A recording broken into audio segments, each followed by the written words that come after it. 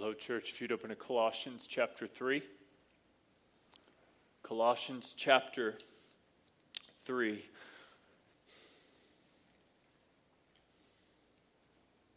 going to read verse 1 through 17 for us. This is the word of God.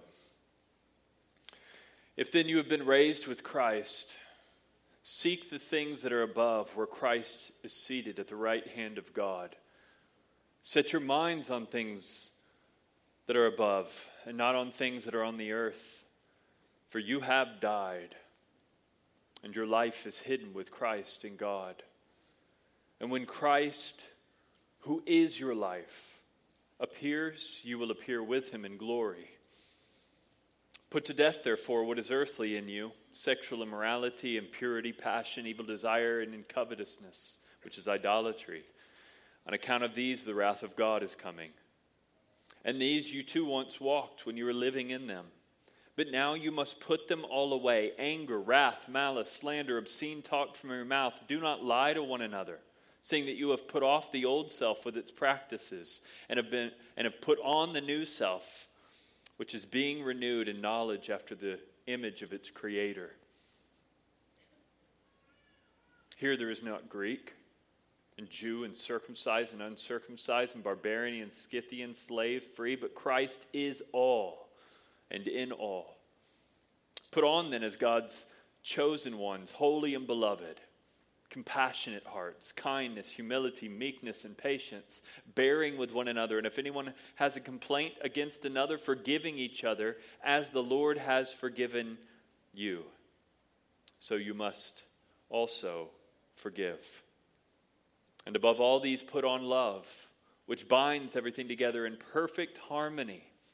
And let the peace of Christ rule in your hearts, to which you indeed were called in one body, and be thankful.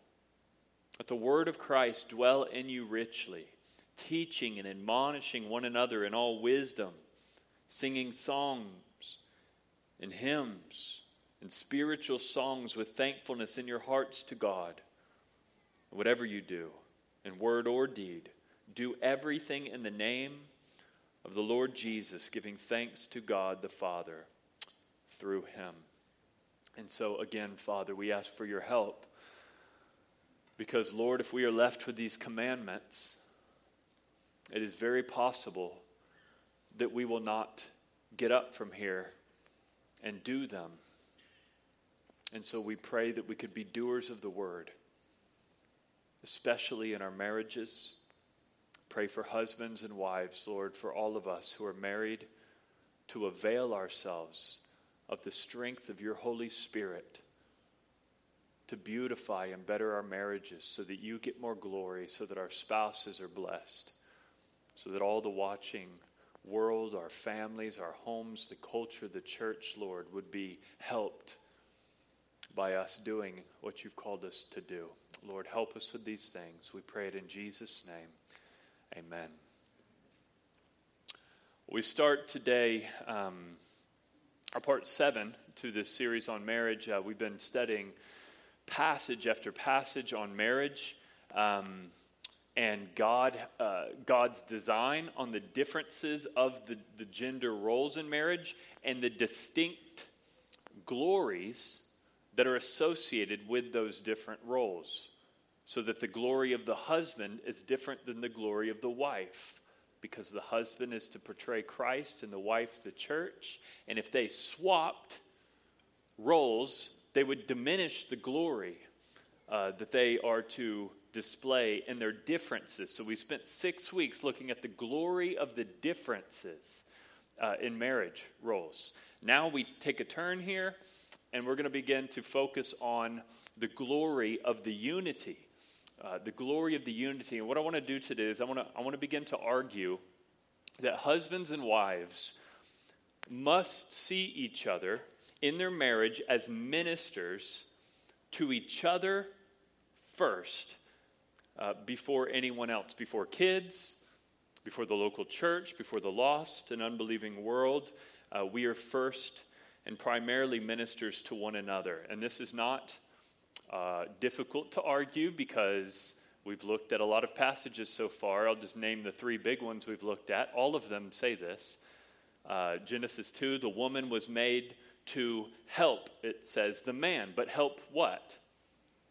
Help minister to him and help him in his ministry. That's Genesis 2. The very design for manhood and womanhood in connection to marriage. Ephesians 5, the husband is to love his wife as Christ loved the church. I mean, could there be a greater ministry God has called us to, men? Has he called us to lay down our lives in that way for our children or for anyone else? In the exact same way, he says, this woman is you. To love your wife is to love yourself. That is a unique ministry as husbands regarding our love for our wives that really isn't like that with anyone else. 1 Peter 3, we saw last week, the wife is to have a particular way she relates to her husband that isn't like how she relates to any other man. It's unique. It's utterly unique in the way that she is to minister to him, more so in many ways, at least in different ways, than her children. Certainly others in the church, other friends, her parents. It is a unique ministry. Now, here's another way we could argue this about the priority of ministry to each other in marriage. We could talk about something that I often call moral proximity. Moral proximity. That we have a greater responsibility to minister to someone in closer proximity to us than those further away. So, for example, those who just stood here before the church and said, we commit to this body, have an actual obligation to care for the people in this church more than church 3 miles down the road. There's a moral obligation regarding their ministry to this church. James 2:2 is an example of this. It says, if a rich man and poor man come into your assembly, and it talks about if you treat one better than the other, you're wrong. But why are they even in that position to have to think about how to treat a rich or a poor man, whether they're going to show favoritism to one or the other? The only reason they even have that predicament is because the person came into their assembly. If the person would have stayed out and they never met them, they wouldn't have the same moral obligation than if that person came in among them. In the home, for example, 1 Timothy 5:8, if a man doesn't provide for the members of his own household, wife and kids especially, he is denied the faith and worse than an unbeliever. I'm not called to provide and put food on the table for my neighbor's wife and kids, but if I don't do that for mine, I can't even call myself a Christian. You see the moral proximity. There really is a sense in which we bear greater responsibility to minister to those closest to us. And if our wife is called us, she is me in a profound covenantal sense, how much greater moral responsibility do I have to minister to her? A great, great responsibility. I really believe that husbands will stand before the Lord one day and God will say to us, how did you love this woman that I gave you? And God will say to the wives, how did you honor this man that I gave you to honor? He will hold us accountable for how we minister to our spouses. And that doesn't downplay our ministry to all the other people we minister to. I'm just simply highlighting, if you want to know where your greatest ministry focus should be, it is your spouse. It's your spouse. And so here's how I want to look at this ministry of marriage. I want to give a fourfold argument from Colossians 3. I'll lay out the argument, and then I'm going to give 4 words associated with it so that we can remember this. And then we'll look at each individually. So here's the argument from Colossians 3. Premise 1. Your life is about God, not you. Therefore, marriage, as part of life, is about God, not you. Premise 2. If your life and marriage are about God and not you, then God has authority to instruct you in certain behaviors and habits that you're to habitually do in your life and marriage. Premise 3, if God instructs certain habits and behaviors It's because they are uniquely designed to transform us and our marriage. And then if those three premises above are true, then we should trust God's design for the ministry of marriage, that it won't just make for happy, temporary marriages, but eternally joyful inheritance and glory. And so this is the argument in 4 words. A vision leads to habits, which leads to transformation, which leads to an inheritance. I want to walk through those 4 things, starting with vision. So every marriage has a vision. It's a good one or it's a bad one. It's one that's clear or it's one that is constantly changing. But we all have a vision for our marriage. Here's the vision I'm proposing that we all have. Your marriage isn't about you, it's about God. Because your life isn't about you, your life is about God. And marriage is a part of life. Look at verse 1. If then you have been raised with Christ, seek the things that are above, where Christ is seated at the right hand of God. Set your minds on things that are above, not on things that are on the earth. For you have died, and your life is hidden with Christ in God. And when Christ, who is your life, appears, you will appear with him in glory. That's the vision. That's the vision. Marriage isn't about you. It's about Christ in God, his glory, being shown through your marriage. And you go, well, that sounds very basic. It's about God. How basic? I mean, can we... and I'm not asking if we know this. I would hope we would all give this answer, that our marriages are ultimately about God. But I'm not asking if we know this. I'm asking, are you embodying this? There's a great difference between understanding a simple theological truth and actually embodying and letting that truth transform our lives. This is actually a very profound truth, because we're not born believing it or doing it. It's like my sons the other day when they were both sick on a Sunday morning, and so we left them at the house, and I told them, I want you to watch a sermon. And later that day when I got back, I said, what did you learn from the sermon? And they said that our life is not about ourselves, it's about God. And I didn't go, that's all you learned? That's so basic. That's so simple. I didn't say that because it's not basic and it's not simple. And God willing, they will spend their lives trying to grasp how profound that actually is. And so I then asked them, how many people, guys, do you think actually live like there's a God who their life is about? And they know, very few. But look, this is the reality. We are born into a world, and we eventually begin to realize people don't actually live like there's a God. I mean, they do. They act like they are the God. They make the rules. But they don't live like there's a creator God who creates the world and everything in it and gives rules and laws to govern all things. We like to be like Adam and Eve and make our own rules and be our own gods.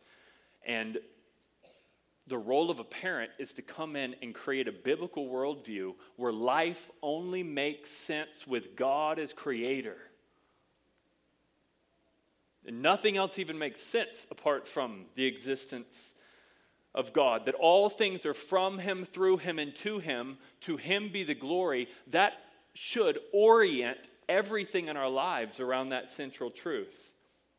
And so what children need to see in a marriage is not mom and dad going on regular date nights and communicating in healthy ways, although that could be helpful. What they need to see is two people who life doesn't make sense for them apart from God and the centrality of God.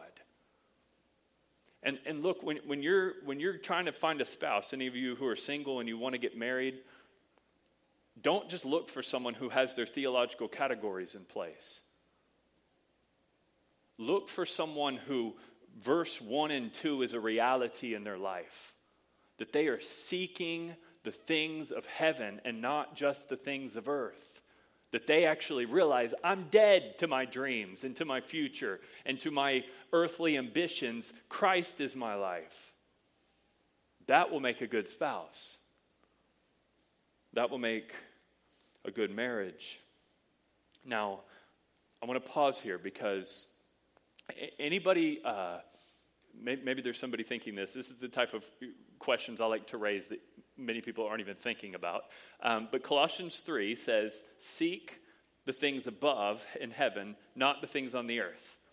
Well, there's a passage in 1 Corinthians 7 that says, when you're married, and Paul even makes an argument that you might not need to get married, because when you get married, you seek the things of earth. And so how do those two passages, do they contradict each other? It seems so, but let me read this passage in 1 Corinthians 7:26. It says this, for it is good for a person to remain as he is. Are you bound to a wife, meaning married or engaged? Do not seek to be free. Are you free from a wife? Do not seek a wife. But if you do marry, you have not sinned. And if a betrothed or an engaged woman marries, she has not sinned. Yet those who marry will have worldly troubles, and I would spare you that. This is what I mean, brothers. Listen, the appointed time has grown very short. From now on, let those who have wives live as if they had none. And let those who mourn as if they were not mourning, and those who rejoice as if they were not rejoicing, and those who buy as if they had no goods, and those who deal with the world as if they had no dealings with it. For the present form of this world is passing away. And I want you to be free from anxieties. To the unmarried man is anxious about the things of the Lord, how to please the Lord. But the married man is anxious about, listen, worldly things, how to please his wife. And so his interests are divided. And the unmarried or the betrothed woman is anxious about the things of the Lord, how to be holy in body and spirit. But the married woman is anxious about worldly things, how to please her husband. You hear how those two passages seem to contradict each other? I don't think they do. Let me try to illustrate this in my own life. Before marriage, I was a bit of a wild man. I would go on, all summer 4-month mission trips to dangerous places. I would sleep out in the woods for a week with no tent by myself. I was out on the streets ministering to the homeless all of the time, bringing them in to live with me. I had roommates. We would stay up all night doing ministry and doing things that most people would look at as odd for the sake of Christ. I didn't ask anybody's permission. I didn't have to call and say, can I do this? I just did. I had a Paul-like single man freedom to minister however I wanted, whenever I wanted, to whomever I wanted, however long I wanted. The moment I got married, all that changed. And it didn't mean all my zeal had to go away. And it didn't mean I couldn't serve the Lord anymore. It means I need to consider my wife now. Live with her in an understanding way. She is a central priority, not just ministering to her, but with her. It actually began to open up new ways to minister that I couldn't minister as a single man. I had to think about things, though, at another level. I got to support 2 people, not just one. I got to think about a type of job in which I could do that. I don't know if my wife would want to eat tuna and eggs and oatmeal every day. I mean, maybe she might want other types of diversity of food. I'm having to think about stuff that I wasn't thinking about as a single man. Probably shouldn't let the homeless guy that I'm ministering to sleep on the couch every night. She might not appreciate that, right? Just things change. I'm thinking about my wife. What would bless her? How could she be fruitful? How do I protect and provide for her? I'm thinking, who can we serve together? What does this look like for us to minister together? And not just 2 separate individuals, but as one family unit. See how the mindset shifts. I'm no longer John the Baptist living in the wilderness eating bugs.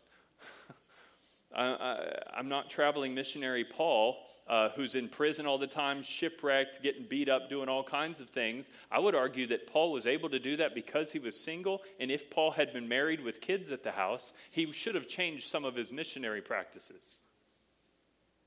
But he was single, so he didn't have to, and that's his whole argument. That's the whole argument. Let me ask a question. Regarding the first marriage problem in the Bible with Adam and Eve, whose fault was it? Because Eve said it was the serpent's fault, and then Adam pointed at Eve and said, "It's the wife you gave me," and he basically blamed not only his wife but God for giving him a wife that would sin in this way. What was the real problem, though, for both of them? The real problem for both of them was their own rebellion against God.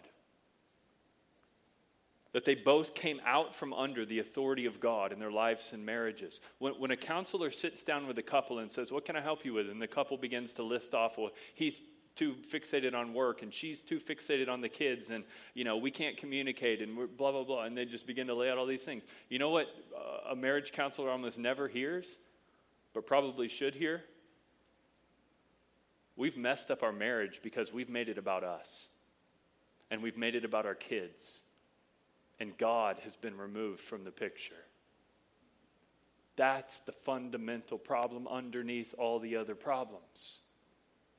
It was Adam and Eve's problem. It's the problem in every other marriage. The dethroning of God and the enthroning of ourselves in his place. That's the fundamental problem in every marriage. Which means the greatest need in every marriage is to decenter ourselves and to recenter God. And let me be clear about this. The greatest problem in your marriage is not your spouse's sin. It is yours. And that's the case with me as well. I've shared this before. I'll continue to share this because this is just my story and how the grace of God met us in our marriage. 8 years into marriage, we ran into marriage problems because I came under the deception that my wife was the problem. And once she gets fixed, our marriage will be fixed. I was foolish and deceived. Now, the Holy Spirit might have needed to deal with her on things, but I needed to get my stuff in order. And as soon as I began to have that mindset, things began to change. Here's what I'm not saying.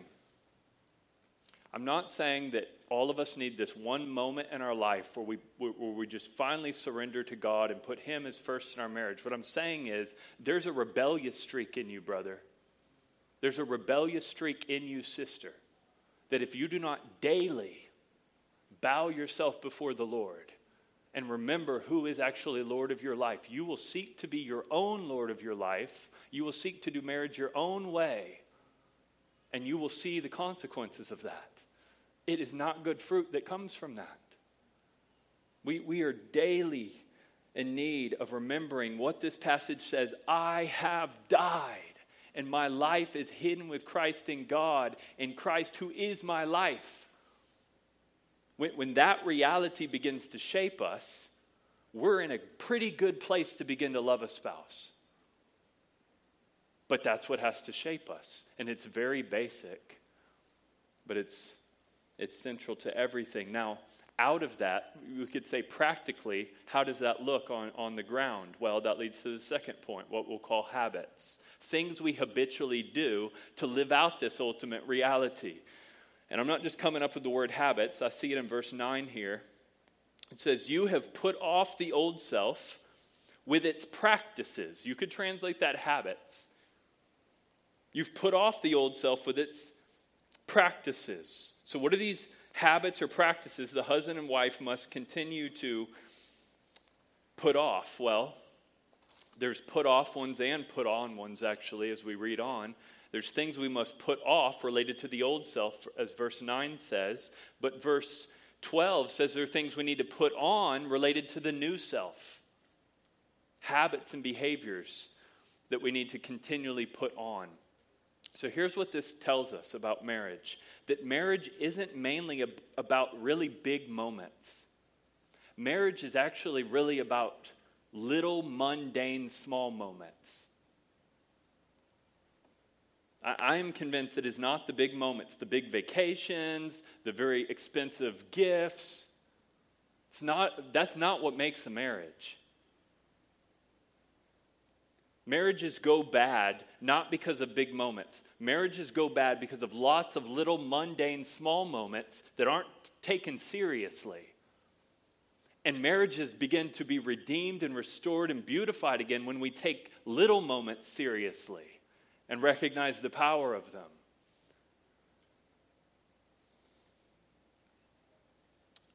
If you don't care about the little moments of your marriage, you don't care about your marriage.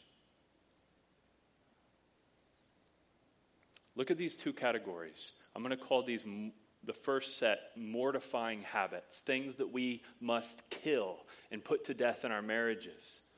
It says, verse 5, put to death, therefore, what is earthly in you, sexual immorality, impurity, passion, evil desire, covetousness. So habits that are sexual in nature. Not just the physical acts, but the heart desires. It says impurity, passion, evil desire, covetousness. Those things must die in a marriage before they kill the marriage. Then he gives another category, habits related to anger. Verse 8, you must put them all away. Anger, wrath, malice, slander, obscene talk from your mouth. Now I'm going to just stop there on those two categories because we're going to come back the next few weeks and deal with anger and sexual sin in particular. But here's really what he's saying. In the same way, someone who is a glutton shouldn't indulge all of their bodily impulses at a buffet, lest they want their health to suffer for it. A married couple shouldn't indulge all of their bodily impulses in their marriage unless they want their marriage to suffer for it. You can't just give yourself over to all of these things. Priscilla was talking to someone recently about this. It was a really profound thing she said. She said, one of the greatest blessings in marriage is also one of the greatest difficulties of marriage. It's kind of the worst and the best thing about marriage in some ways. And what she was talking about, the thing that's both a blessing and could be a curse, is the fact that in marriage you get to be who you truly are. You get to be yourself, right? In a way that you can't in other settings. You just really get to be yourself. It's one of the blessings of marriage. And that's a great thing. And that can be a terrible thing. And so what Priscilla was warning this person about is that if we're not careful, because we are just ourself, and we let down our guard and we're just ourself around our spouse, what we can begin to do is get careless with how we speak. Careless with how we act. Because things become so regular and common. And couples can get careless with their interactions and give in to impulses that can be very destructive. And we don't even see this. This is why I have to highlight this, is because it's like when you're driving the same road to work every day, and then one day you get to work and you're like, did I drive here? I don't remember even driving here. Everything was on autopilot, right? We can habituate ourselves and make things so regular we don't even realize we're doing them. That happens in marriage. With how we speak to our spouse. With how we treat our spouses. We don't even realize we're being disrespectful. We don't even realize we're being unloving. Because we've done it so many times. It's become so regular. And good, healthy marriages are good and healthy because the couple is able to recognize, no, I'm not going to give into this impulse to speak right now. I'm not going to neglect this or this because it's destructive to the marriage. I'm going to share the lowest point in our marriage because I think it applies here. I think the lowest point in the Oleski marriage we were on a date, and I got so mad at Priscilla that I just walked off. I just started walking. No plan. I didn't know where I was going. just walking off. I finally realized I don't know where I'm going. I need to turn around. It was so utterly irrational. There are so many things like that in our marriages that are utterly irrational when you step back and you think about it. And healthy marriages are able to stop and go, I'm not doing that anymore. That's destructive. That's unhelpful. That produces nothing good. That's what Paul's talking about. Put off certain old self practices, things related to your former self, bad habits that will put your marriage to death. Put those things to death before they destroy your marriage. It's a step up from what we talked about in the Song of Solomon one, when it says catch the little foxes that can destroy the vineyard, how you need to catch certain things and control them in your marriages and lock them up. And this is a different ratcheted up process. You kill certain things. Certain things just need to die. Certain ways of relating to your spouse can't continue to live. Verse 12 says, put on as God's chosen ones, holy and beloved, compassionate hearts, kindness, humility, meekness, patience, bearing with one another. And if one has a complaint against another, forgiving each other as the Lord has forgiven you, so you also must forgive. And again, we're going to talk about conflict resolution next week. It is an absolute must in a marriage. There are what we could call as well vivifying habits, or things that by the Spirit we put on. They're life-giving to a marriage and to our spouse. No healthy marriage can exist without putting on kindness and compassion and bearing with one another, forgiving one another. No healthy marriage can be healthy if you avoid doing that. And then it says, and above all these, verse 14, and above all these, put on love. And how many times have I thought, I'm so right, I'm so justified, I'm not backing down from this point. And the Lord, it's as if he says, but you're being unloving.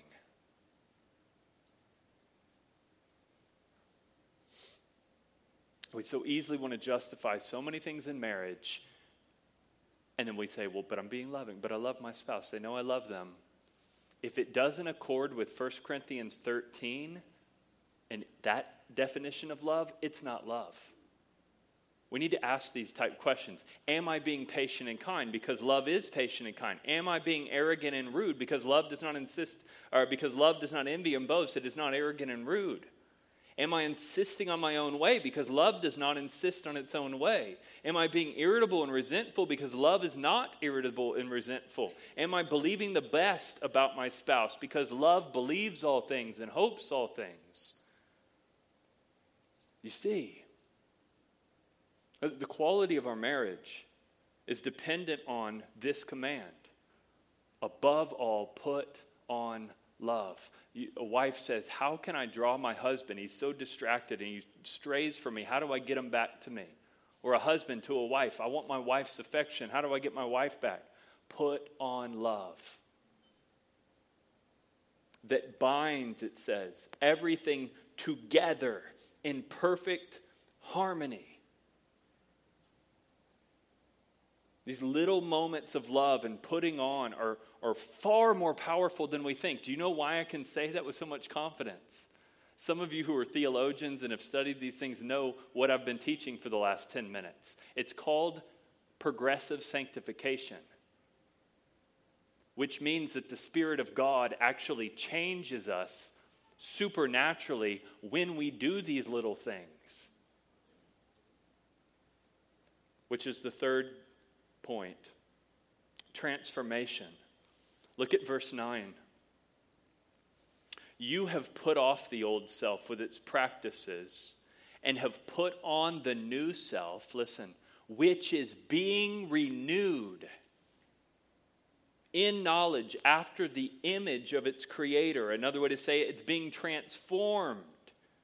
You are being transformed into the image of your creator. You see the connection. There's a connection between practicing these little put off, put on habits and being transformed into the person that your spouse needs. Look, what all of our spouses need is not another spouse. They need you to be a better version of yourself than you are. My wife doesn't need a new husband. She needs John Mark to be a more Christ-like version of John Mark than I currently am. That's what these do to us. Practicing these habits begin to transform us into Christ's image. That's what it says. That's incredibly hopeful. That's incredibly hopeful. And what it says also in Romans 12:2, the same thing. Do not be conformed to this world, but be transformed by the renewal of your mind. And then you go, well, how do I do that? Well, then it lists 55 behaviors or habituating habits that you keep doing, and it transforms the mind and transforms you. Ephesians 4:22 says, put off your old self, which belongs to your former manner of life. It says to be renewed or remade or transformed by putting on the new self, created after the likeness of God in true righteousness and holiness. So hope, we're all asking, how do I do that? And I'm saying, you put off the old self, you put on the new self. And then it even goes on here, and I think this is central to all of this. Verse 16, let the word of Christ dwell in you richly, teaching and admonishing one another in all wisdom, singing psalms and hymns and spiritual songs with thankfulness in your heart to God. All of these things are not in vain. Why do you think we sing? Why do we study the Bible? Just to do it because there's a command? Yes, but also because it changes us. It transforms us. Guys, look, what is the divorce rate for a couple who does all that? What do you think the divorce rate is for a couple who shows up at church, they're singing, Bible's open all through the week, they're doing family worship, they're studying the Word, they're putting off their old self and repenting of sin, they're pursuing righteousness, they're trying to do all the things that we just talked about. What's the divorce rate? I'll tell you, 0. If a couple actually embodies all of this, there is no divorce or mistreatment or neglect or abusive leadership or passivity. There's no harm done to one another if we actually embodied everything he said that we should be doing for each other. The problem is we don't. And when we don't, people get hurt. Our spouses get hurt. But if we actually did everything he said to do, it's the perfect plan. For love, for flourishing, for all the things we desire in a marriage. Spouses hurt and harm each other when one or both spouses aren't centering God. When one or both spouses aren't putting off and putting on. When one or both spouses aren't worshiping and loving as they should. And you say, well, if marriage is only free from hurt if we do all of that perfectly, that's not very hopeful. Well, it's not, because I'm not trying to build our hope in our spouse. I don't want you to hope in your spouse. God doesn't want you to hope in your spouse or yourself. We always are to look beyond our spouse and beyond our marriage, which leads to the fourth and final point. Inheritance. This is absolutely essential that we get this last point. Let's start in verse 18. It says, wives, submit to your husbands as is fitting in the Lord. Husbands, love your wives and do not be harsh with them. Children, obey your parents in everything, for this pleases the Lord. Fathers, do not provoke your children, lest they become discouraged. So all these things related to the family. Now, the workplace, bondservants or employees, obey in everything those that are your earthly masters, not by way of eye service as people pleasers, but with the sincerity of heart, fearing the Lord. And whatever you do, in the home, outside of the home, work heartily, as for the Lord, not for men, not for wife, not for husband. Whatever you do, as for the Lord. Verse 24, listen, here's the promise connected to all that. Knowing that from the Lord you will receive the inheritance as your reward, you are serving Christ. That's the hope of a marriage. That's the hope of ministry in a marriage. You've got to have a bigger vision for ministry to your spouse than temporal blessings or just hope it's more enjoyable. We've got to see ministry to our spouse as ministry to the Lord and connected with the blessings of the Lord. You know, I listen and study a lot old dead people, 17th, 18th century Puritans and early Baptists, and when they talk about things like revival, how does God's Spirit fall upon a people, upon a person? What must they prioritize in order for that to happen? You know, aside from prayer, do you know what they always mention? What they call a revival of religion in the home. You should not expect to see revival where you neglect your wife. And we saw that in 1 Peter last week, that if a man doesn't honor his wife as a weaker vessel, God won't hear his prayers. There is very much a connection between receiving the blessings of God and how we treat our spouse. Very much a connection there. And people who believe that get that category from these type passages. That if you will honor God in your marriage, your home, your work, like verse 18 to 23 says, then verse 24 is a promise you can claim. Knowing that from the Lord you will receive the inheritance as your reward.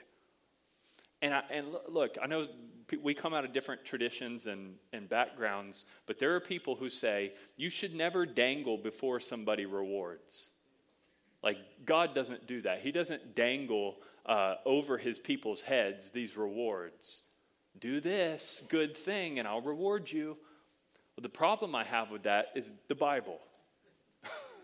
Where God is exactly dangling over our head. If you do these things, I will reward you.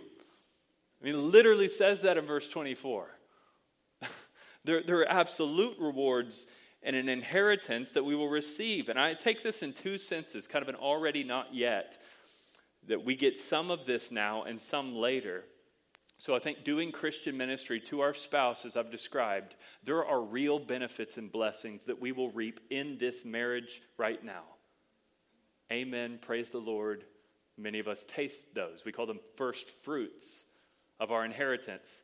Marriage is good when you do it God's way. It really is a blessing. But I think it's quite evident in this passage that we will not receive all of that in our earthly marriages. I mean, here's a good way to know that I'm speaking the truth on this. When you get to the end of the Bible in Revelation, you don't see a bunch of people, a bunch of married couples holding hands, one hand grasping their spouse, the other hand raised up before the Lord. Yes, now we get to have our marriages eternally in heaven. That's not the picture we see in Revelation. There's a bunch of married couples going, now we get to do this eternally.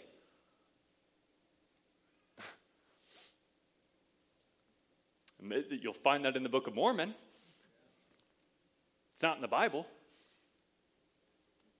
Jesus was quite clear. In the resurrection, they neither marry nor are given in marriage.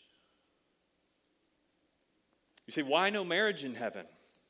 Well, because whatever this reward and inheritance is, it must be better than earthly marriage. What do we know that God calls something infinitely better than our earthly marriages to our spouse that we'll experience in heaven? Here's what the Bible calls it. Marriage to God. That's what's better than marriage to your spouse, that you'll actually want eternally. That's the inheritance, the full inheritance. And you go, that's a weird way to end a marriage sermon, to basically say one day it'll be so great to be unmarried. But I'm not saying that. Because if you're married, you'll never be unmarried. You just won't be married to your earthly spouse anymore. You'll be married eternally to God, which is infinitely better than even the best of earthly marriages. And it really is. It really is. I believe that the ministry of marriage is the wife and the husband helping each other to, by the grace of God, enter into that eternal, all-satisfying marriage to God that we were made for. That's what the ministry of marriage is. And may the Lord help us, church, to help our spouses to enter into that marriage. Let's prepare ourselves to come to the table. I think maybe the thought that we can connect all of this to the table is when Jesus describes marriage in the coming kingdom, he describes it as a meal. That marriage where we'll be with Christ forever with all his people in heaven, we're eating. And this is a little tiny picture of that. Not that this is not everything. It's not supposed to be. But it's pointing to something. It's proclaiming something. Jesus said, "Eat this bread and drink this cup and proclaim the Lord's death until he comes back for his bride." Amen? Let's prepare our hearts. If you're new, we believe the Bible teaches that the supper is given for those who are believers in Jesus, who've believed and received the gospel of Jesus Christ and who've been baptized in his name. So if that's you, please join us. If you'll be refraining on your bulletin, there's some very meaningful prayers. I'd encourage you in this time to read those. Let's go to the Lord. Father, Lord, what a great hope for even the best marriages in this room or the worst marriages. That there's just something coming that's so much better. We thank you for that inheritance. And Lord, that does not make us want to love our spouses less. It makes us want to love our spouses much more. And so, Lord, would you help us with that? Would you help us to honor you this week by loving our brides and by brides loving their groom? And Lord, may you get glory and honor through it. We pray these things in Jesus' name.